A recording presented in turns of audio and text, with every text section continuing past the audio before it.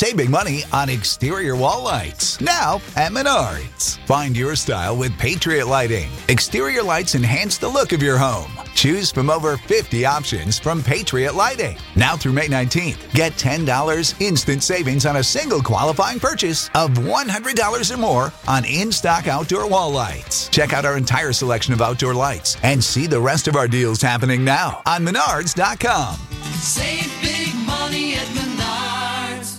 So we're here at Marshall's with Liz for some holiday shopping. She's really nailing it this year, isn't she? Oh, yep. She got a record player for Amy. A gorgeous cozy sweater for Jason. And some hot pink fluffy slippers for her sister. The perfect gift. Wait a sec. She's getting a pair for herself. Well, with prices this good, it would be rude not to. You know what? She totally deserves it. Oh, totally. Happy holidays, everyone. See you at Marshall's. Fabulous brands. Feel good prices at Marshall's. Hi, this is Jay Billis of ESPN, and you're listening to the ML Sports Platter.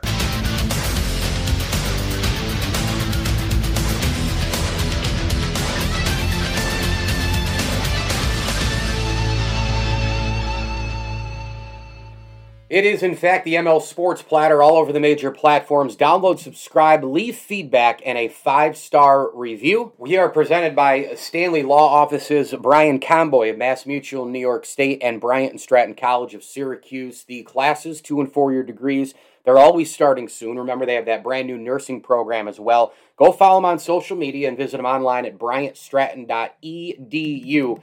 2 great locations for the campuses in central New York on James Street and on Route 57 in Liverpool. Bryant and Stratton College of Syracuse is a proud ML Sports Platter sponsor. We are also supported by the Vince Aguirre Consulting Group, Welch & Company Jewelers, and a big-time tip of the cap thank you as well to Prestwick Golf and the Syracuse Fitness Store. So last week I went down to Cooperstown to celebrate the induction of the 2020 class. At times it felt like it was normal and it was the same, and other times it didn't. I went down, met my man Scott Petoniak, drove down and back with my man Rocco Carbone and my man Matt Michael. Tradition, we do it every year. We all you just get trapped in a time machine when you go to Cooperstown. It's nostalgia, it's the love of the game, it's the history, it's the connection of generations. It's the shops and the cards and the food and the distillery and fans up and down the streets and the lake and all of it just kind of blend. Doubleday Field, all of it blended in. I mean, it really truly is. I mean, it's a place that's only an hour and 20 minutes from my doorstep, and it's literally got to be one of the greatest places on earth, right? I mean, it just is, and. The weather held out for us. Got a couple sprinkles at the end of Jeter's speech. And then, of course, the storms and all that held off. We got absolutely pissed on the way home. I mean, it was a big sort of rainstorm for a good 20, 30 minutes, and then it calmed down, and then it was sunny on the thruway once we got out of the Richfield Springs in that sort of area, getting on the thruway and then buzzing it back to central New York. But I just wanted to kind of recap the day and go one by one with the inductees and their impact on the game and some different things to say about them. I don't know how much more I can say about Derek Jeter that I've said and written, the last 20 years. But I'll try to add a little bit, and it'll be more about his speech. But you just start right off the shoot. I mean, they did have about 20 to 25,000 fans at the induction, which was great. And when you think about what could have not happened, the induction could have not happened. I mean, it was kind of tabled, not once, but twice, but 3 times. It was set once we kind of came out of things in June. And then it was, limited ticket capacity. Then we're going to open it, and then it's limited again. I think I heard yesterday it was limited, to 30,000, I thought was what my man Rocco said. I didn't read that anywhere, but he had caught it.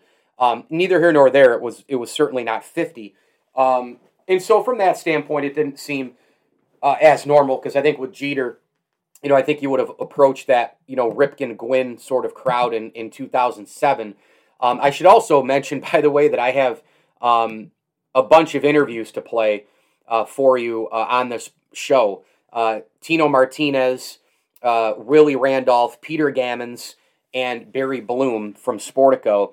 Got a chance to talk to all of those guys. I tried to get interviews with Michael Jordan, Patrick Ewing, CeCe Sabathia, but they all said no. CeCe took a picture with me, but they all said no. They didn't give any audio to anybody. Hal Steinbrenner said no. I did catch up with Brian Cashman and Jorge Posada for about a minute or two each, and the audio, for one reason or another, freaking technology, came out super spotty, super choppy, and it's not usable right now, and I'm very sad about that, especially for the Posada part, because he just talked awesome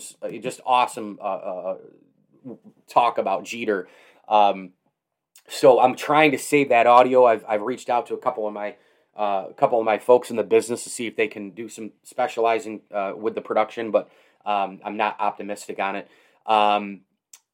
But just, it would have been 50,000 probably ish, 45, 50,000 under normal circumstances, but a lot of the day felt normal. I mean, we pulled in, it was just busy enough. It was bustling. It was kind of a late crowd. We parked, right on Chestnut when we pulled in.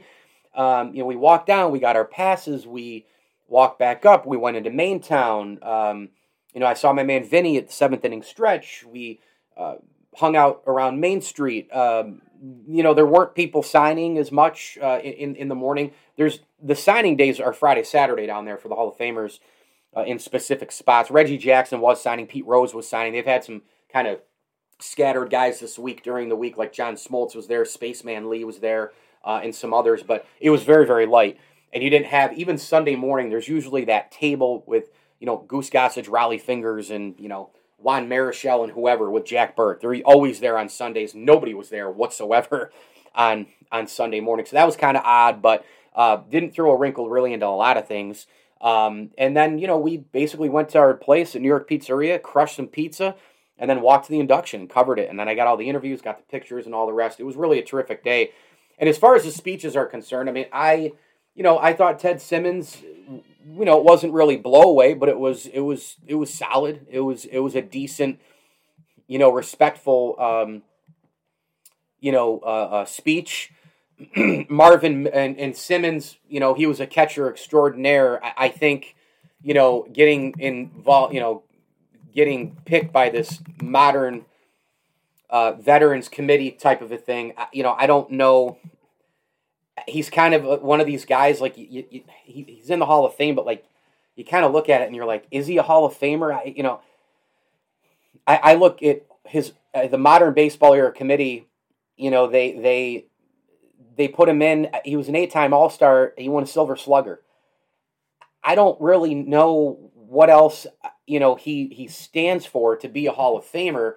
I mean, the batting average is a 285 clip. That's really good. Obviously, he played an extremely durable position. Catcher is just, I think with catchers, certain players, shortstop, and that's, again, another thing with Jeter that's just another accolade, right, to his remarkable resume, but catcher, you've really got to take like another level up, I think, right? Like if you produce really pretty good numbers, like Johnny Bench, I believe, has 389 home runs career, right? And I got in a little spat on Facebook with somebody who, was like, oh, Larry Walker's not a Hall of Famer. I was like, well, actually, well-rounded player, won an MVP, 3 batting titles, was dominant, was an all-around 5-tool player. He was like, only has 383 home runs. Listen, you can take a stat that hurts a guy to get him in the Hall of Fame, and you can take a stat that helps a guy to get him into the Hall of Fame. You can make up any. He's the only player in the last 20 years with 200 stolen bases, 300, and all those, that you hear about. Hey, you start bringing up Aaron, Ruth, Mays, Mantle, DiMaggio, Frank Robinson, Jeter, Griffey. The numbers go up way more than that, right? Or like the 3,000 hit, 600 home run club or 700 home run club, right? Like those are just absurd numbers. There are certain numbers you can use that pull people out, and you can use some that say, let's push them in, right? And so there are a lot of guys in the Hall of Fame. I've said this for a long time. Harold Baines should not be in. That was ridiculous. Tony La Russa basically was a political ploy there to get him in. That was absurd. The guy never finished higher than 9th as an MVP in the American League. Very nice player. Really good player. No disrespect. But he ain't a Hall of Famer. This is the elite of the elite. Halls of Fame are not supposed to be Hall of Very Good, as my old friend Bud Poliquin used to say. It's not. It's a Hall of Fame, period, end of discussion. And the elite of the elites should be in this thing. And I just don't think Ted Simmons is the elite of the elite. I don't think Bill Mazeroski is. I think he rode that moment with a game-winning home run in 1960 in the World Series against the Yankees. I don't think Phil Rizzuto is a Hall of Famer. I don't think Bruce Sutter is a Hall of Famer. I don't know as if Lee Smith is a Hall of Famer. There's a lot of guys who aren't really, I'm not sure if they're all the way there. I just don't know. Barry Larkin, I thought, was a fringe player for a while, but because of the steroid era and a lot of the things that were going on, they had to fill the class in 2011. So there are a lot of guys who I don't think should be in the Hall of Fame, but then you look at some others who are out. Plus, the other problem is when you start putting in the Hall of Very Good or the Hall of Almost Elite, right? You start to say, well, he's in, so he should be in. And I just think that's a really, really bad path to go down. You shouldn't have to put in a player to put in another player, right? So Ted Simmons is in, that's going to help Thurman Munson, who I don't think is a Hall of Famer. I realize what happened. The circumstances were awful, but it is what it is. I mean, it happened, and his numbers, you can't assume. I mean, Willie Randolph told me, and you'll hear it in the interview, like he basically said, I think he is a Hall of Famer, and he explained why, because if he didn't perish in the plane crash, Munson would have put up a ton of amazing numbers, and ba-boom. But we also can't predict the future. What happens if he would have torn a knee up in 1981 and didn't catch, and then 2 years later he was out of baseball? I mean, you can't predict that stuff. And so, it's like Alan Trammell. Alan Trammell was really, really, really good. I've gone back and forth with him as well. Alan Trammell, now that he's in, everybody, Lou Whitaker's got to be in. But I can't stand that. One closer, Trevor Hoffman, Lee Smith, let's get them all, let's keep them going, let's get them. I don't subscribe to, that player's in, so this one has to be in. And I disagree with a lot of players being in. I realize Ted Simmons, as I started to dive deep into his careers, I didn't really know a lot about him. He played, 20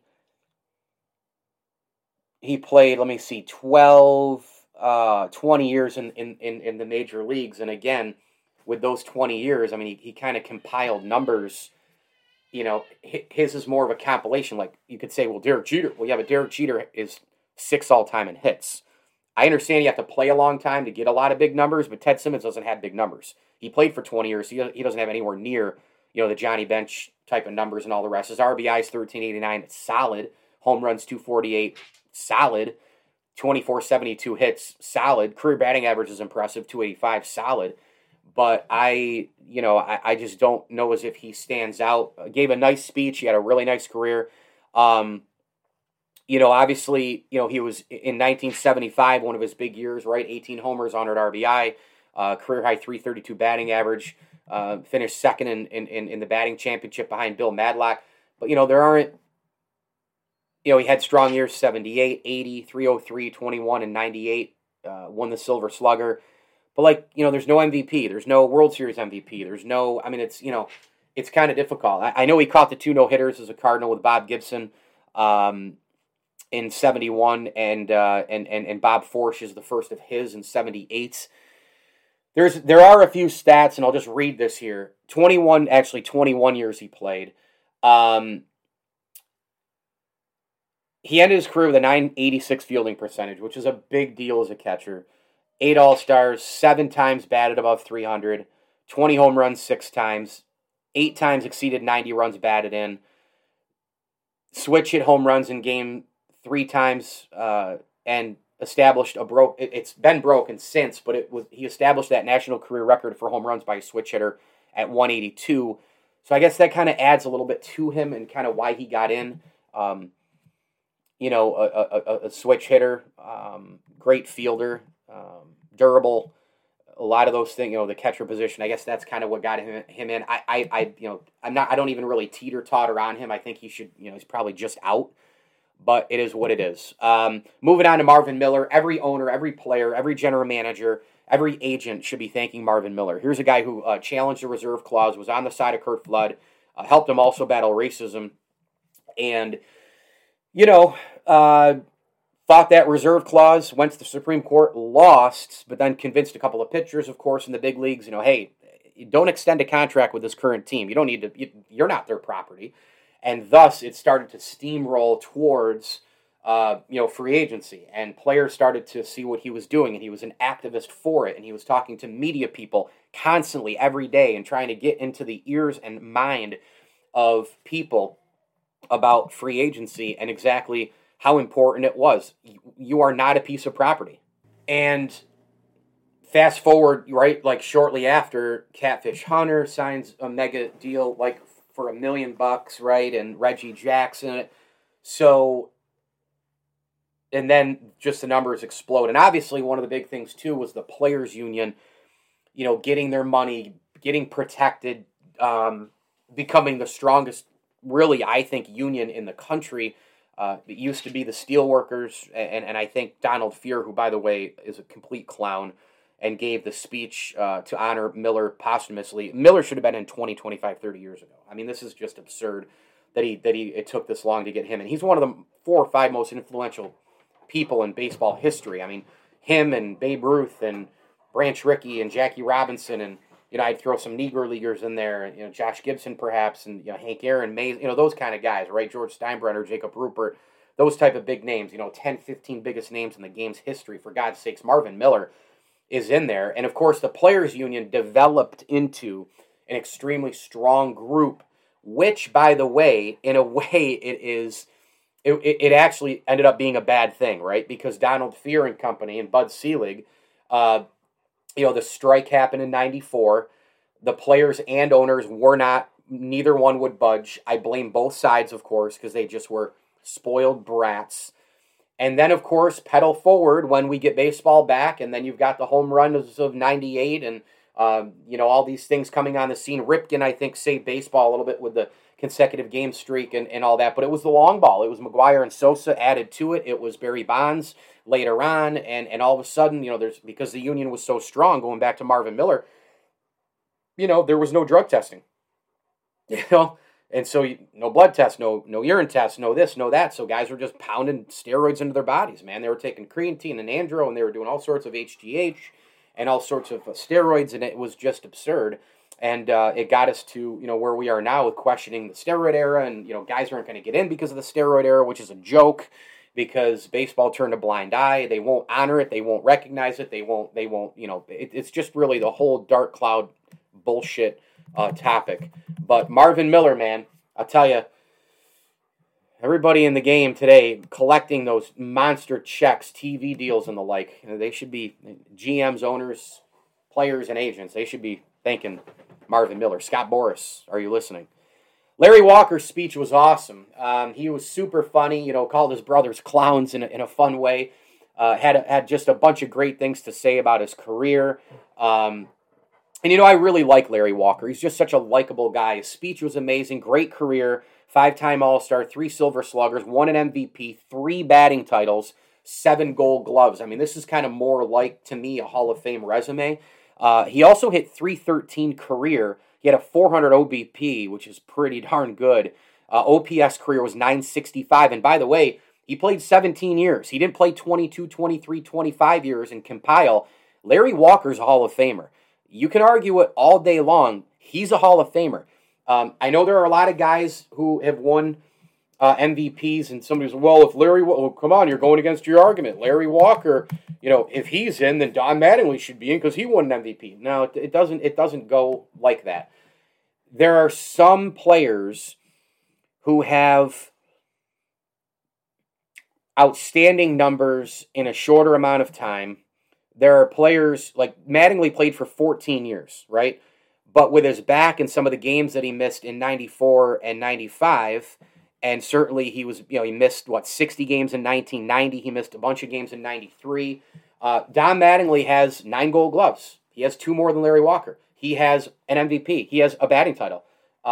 He has also, 3 Silver Sluggers, right?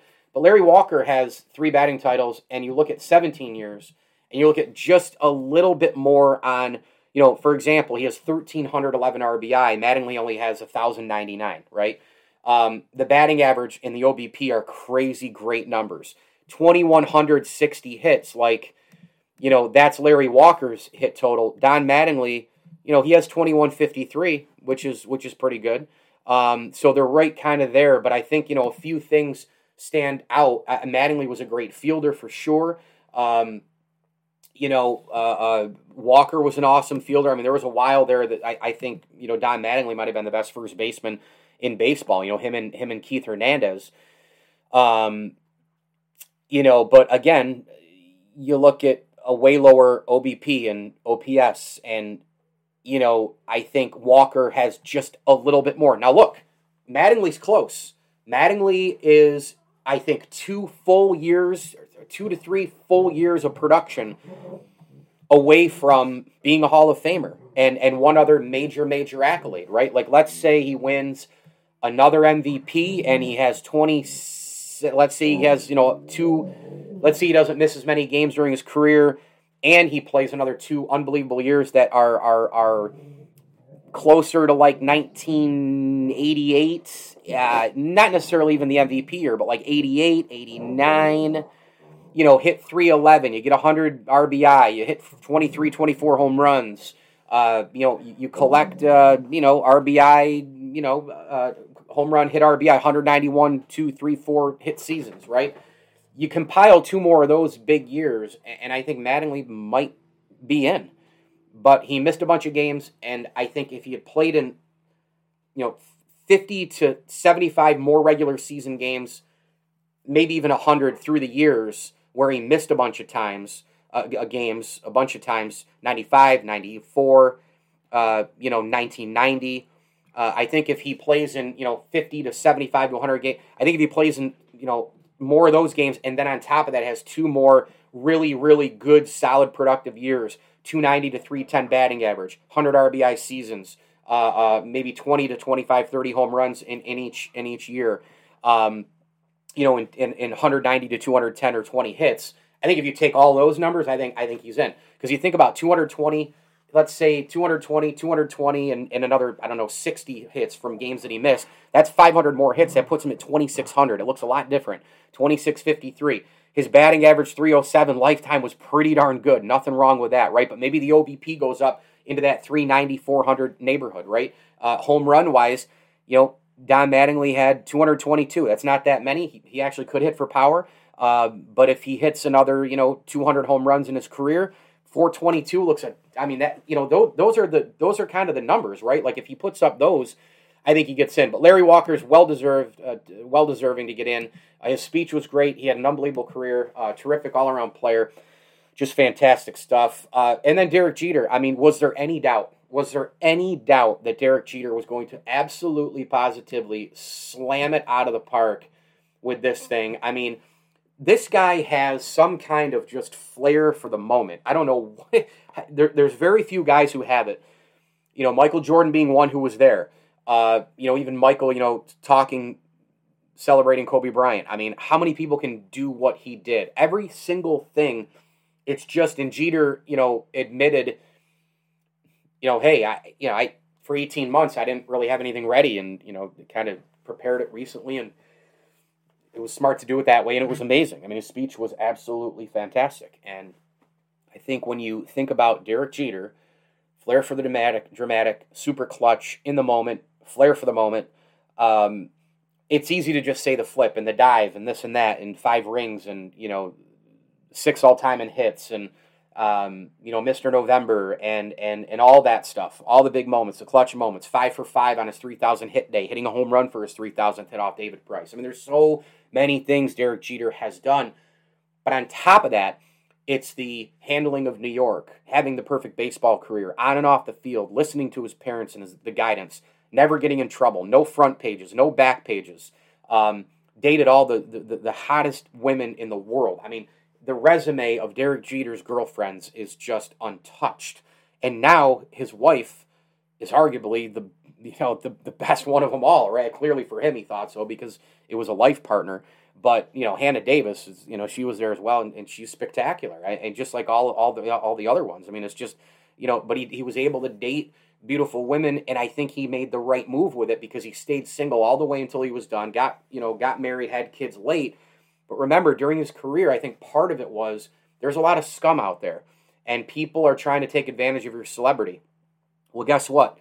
Derek Jeter didn't date just your normal girl or your scumbag girl who's trying to get pregnant or, eventually get your money and all that sort of thing, or go in the papers and say, while maybe the sex was consensual among both of you, she comes out and might lie and say, oh, you raped me, and all of a sudden the next thing you know, those things happen in sports. Everybody knows that. It's horrible. It's horrible. Sometimes it does happen, but many times it doesn't. There's fame and fortune, and people chase that, and it's a sick game. Derek Jeter dated supermodels and Miss Universe in Americas and Mariah freaking Carey and like Minka Kelly, Jessica Alba. These women have a ton of money. These women are models and rock stars in their own right. So I think that helped him. I think him dating high-profile, money-making models and success stories. Hannah Davis, cover of Sports Illustrated. It does not get bigger than that for the swimsuit issue. And my goodness, what an issue that is. Like, it is absolutely, positively the right way to work it. And Jeter did it. And that's exactly, it goes in line with everything he's done. On and off the field, handling everything the right way. The final game at Yankee Stadium, I was there, I was crying my eyes out. But he gave that speech, and it was so Jeter, again, in the moment, doing his thing. And, the speech was remarkable as well. He highlighted teammates. He apologized to trainers like Gene Monahan. Hey, sorry I lied to you, saying I was good to go and healthy. And he tells you he played through a bunch of pain. A lot of guys do. It's a grind. Baseball's a grind. He highlighted his family. He said, it all comes back to family for me. And it truly does. And, his kids and Hannah were there, and his parents were there. And you know how big Derek Jeter is? I know he wore the Jordan brand and all that, right? Look, Michael Jordan and he became really, really, really, really good friends. When you get inducted in the Baseball Hall of Fame and you're Derek Jeter, I understand you're already big. I understand you're a rock star. And then it gets even bigger because Michael Jordan is at your induction. It does not get bigger than Michael Jordan. Maybe Muhammad Ali, right? Like maybe Tiger Woods. Maybe those are the only. Maybe a Tom Brady to a certain degree. Although I think Brady and Jeter have had similar careers. Although Jeter, played his whole career in one uniform.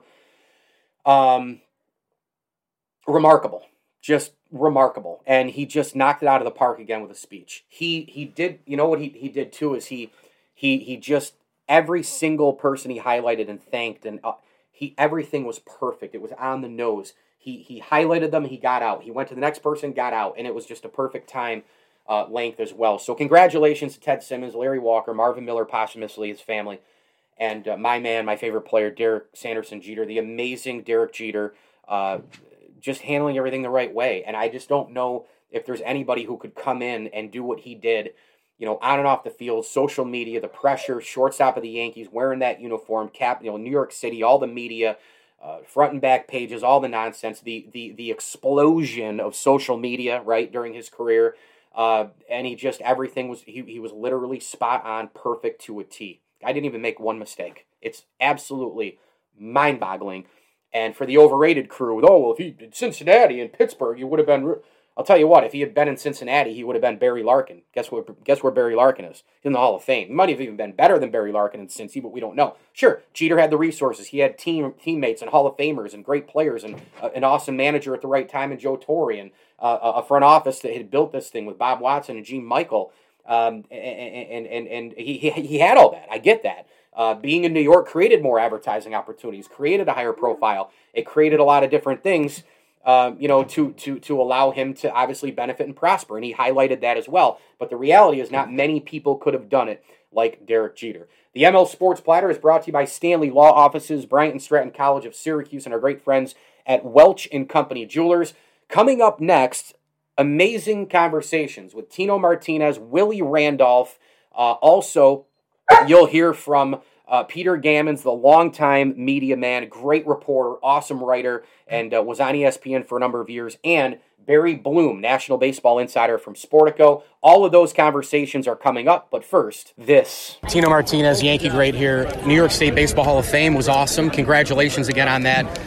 What stands out today as you have the memories and all the Derek Jeter moments and the dynasty in New York, and everything you guys did is just remarkable, and every day I think, it's even valued more because we haven't had a repeat champion since 2000. And your dynasty, by the way, was the greatest dynasty of my lifetime as a fan. What goes through your head today, like 2 years ago when Mo went in?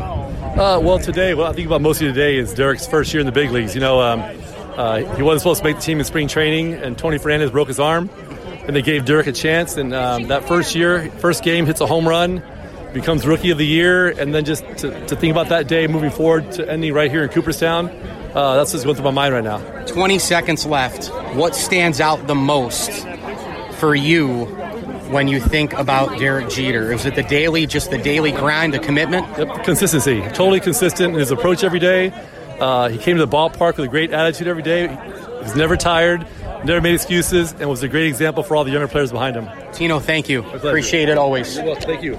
We are here with Willie Randolph, the Yankee great, and I got to tell you, first of all, it's great to see you. I haven't seen you in Cooperstown since, I think, 2014. Right. We had Corona and all the bull crap, right, that went on. What's it feel like to be back, to just have baseball, the atmosphere, Jeter going in, Mo 2 years ago? Yes. What's it feel like?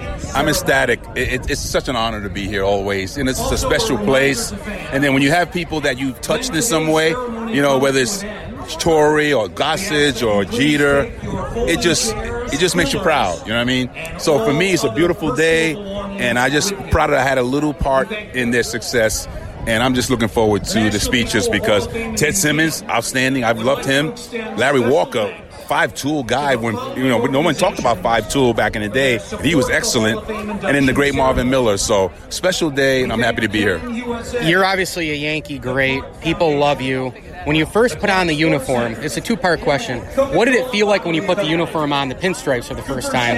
And also, when did you feel like you were officially accepted in the Bronx? Interesting. Good question. Well, you feel like you don't believe it because I grew up in New York. I grew up a Met Yankee fan. So when you actually put the uniform on... That changed quick, though. Yeah. You look at yourself and you go, can I pinch myself now? Okay?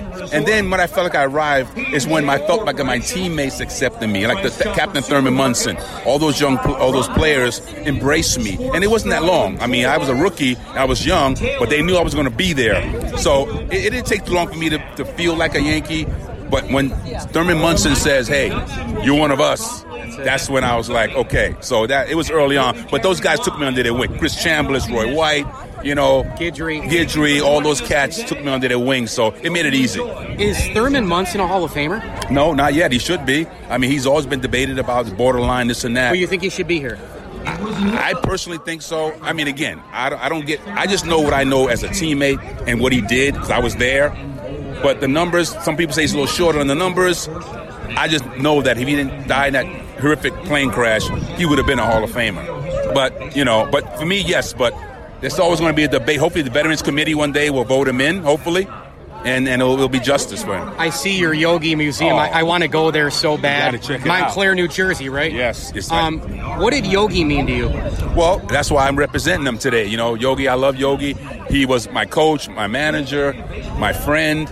We still do his golf tournament every year to raise money for the museum, Yogi Berra Museum. Yes. And it's a beautiful course in Montclair. But the bottom line is that, Yogi is a part of my upbringing. From when I was a kid back in 76, Yogi was there. He left and went away for a while. But when he came back in the 80s, managed, coach. Again, when I was managing the Mets, he would come see me. We'd still talk baseball, So he's like a dad to me. I love Yogi. 10 rings, 14 pennants, Purple Heart. The guy had 10 lives. 20 seconds left for you. Yeah. Finish this sentence. Derek Jeter is... one of the truest sense of what a ball player should be, on and off the field. Because people always talk about what he does on the field, but through his foundation and things that he gives back on, that's what I look at Derek and see more than anything. Because he's very unassuming. He doesn't like a lot of credit, but when he's a total package. Reminds me of Winfield.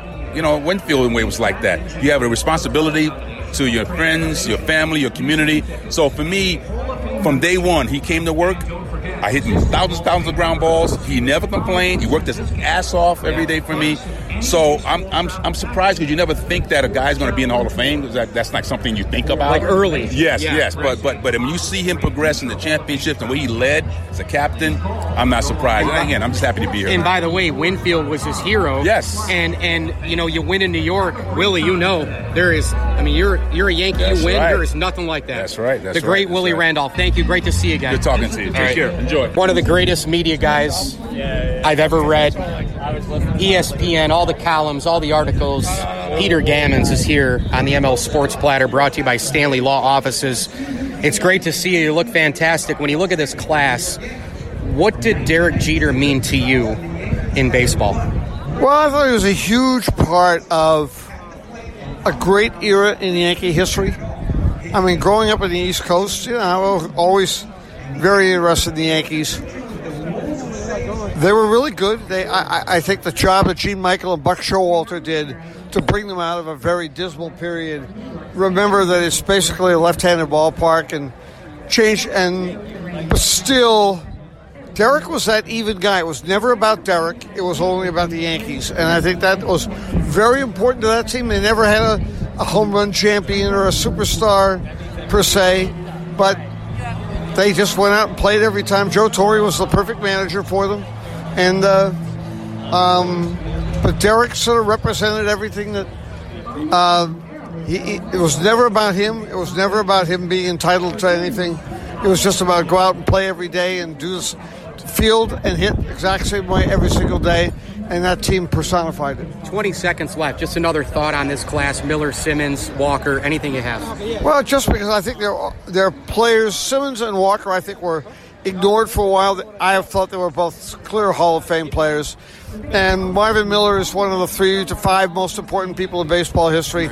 Believe me, the owners aren't making near the money they are today if it weren't for Marvin Miller. No doubt. Are you feeling okay? How's health, everything? You look great. Peter Gammons, thank you a million. We've been all watching you. You set the standards for years. Thank you. Okay. ML Sports Platter back with here, my man, Barry Bloom, one of the best in the business here in Cooperstown.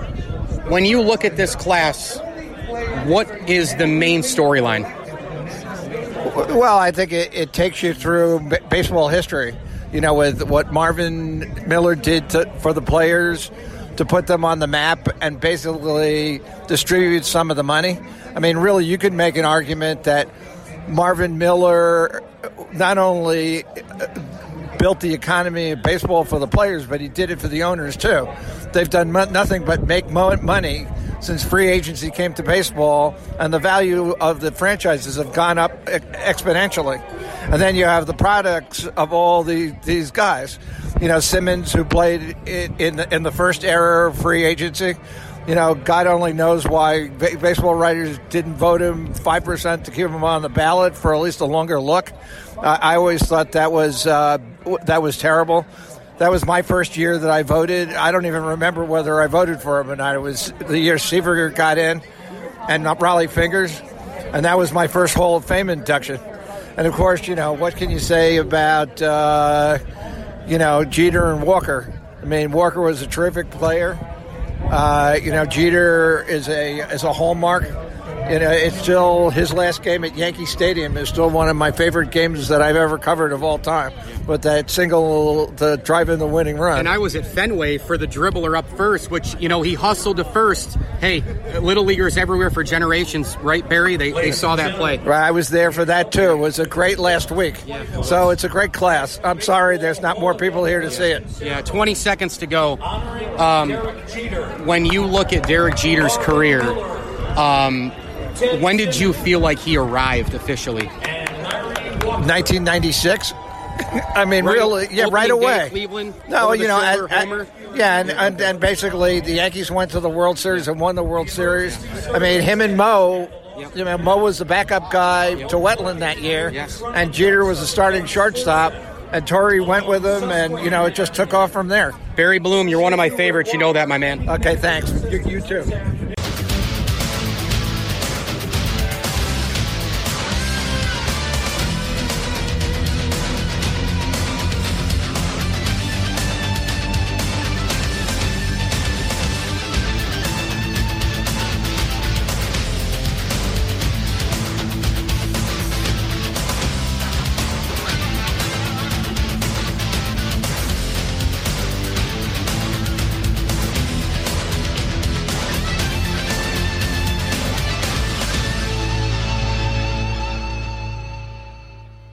When someone first comes in and you see that discouragement on their face, they've tried so many different products, but nothing seemed to work for them, I'm able to take that disappointment and that pain and turn it into hope. You're listening to Mallory, an arch support specialist at the Good Feet store. And they try the arch supports. It's a light up moment. You see their face brighten up. They go from feeling discouraged to being happy and hopeful again. For over 25 years, the Good Feet store and our arch support specialist have been helping folks live the life they love without foot, knee, hip, or back pain getting in the way. That's why this job is so important. You're helping people, getting back into the activities that they've wanted to do for a long time, doing the things that they love to do with their Good Feet arch supports. We're able to help them and take them from the pain to the possibilities. And I love it. The Good Feet store is located in Fairfax, Leesburg, Rockville, Baltimore and Hunt Valley, and in Annapolis in the Annapolis Harbor Center. For more information, go to goodfeet.com. Welcome back to Holiday Hits Radio. This next song goes out to a special trio, TJ Maxx, Marshalls, and HomeGoods. Kate from Utah didn't know holiday magic was real until she met you. From your always stocked gifts to your countless locations and great prices, you're making our holiday dreams come true. Let's hear that song. Visit TJ Maxx, Marshalls, and HomeGoods for endless selection and great prices all season long. The lines are lighting up. Thank you for listening to Believe. You can show support to your host by subscribing to the show and giving us a 5-star rating on your preferred platform. Check us out at Believe.com and search for BLEAV on YouTube.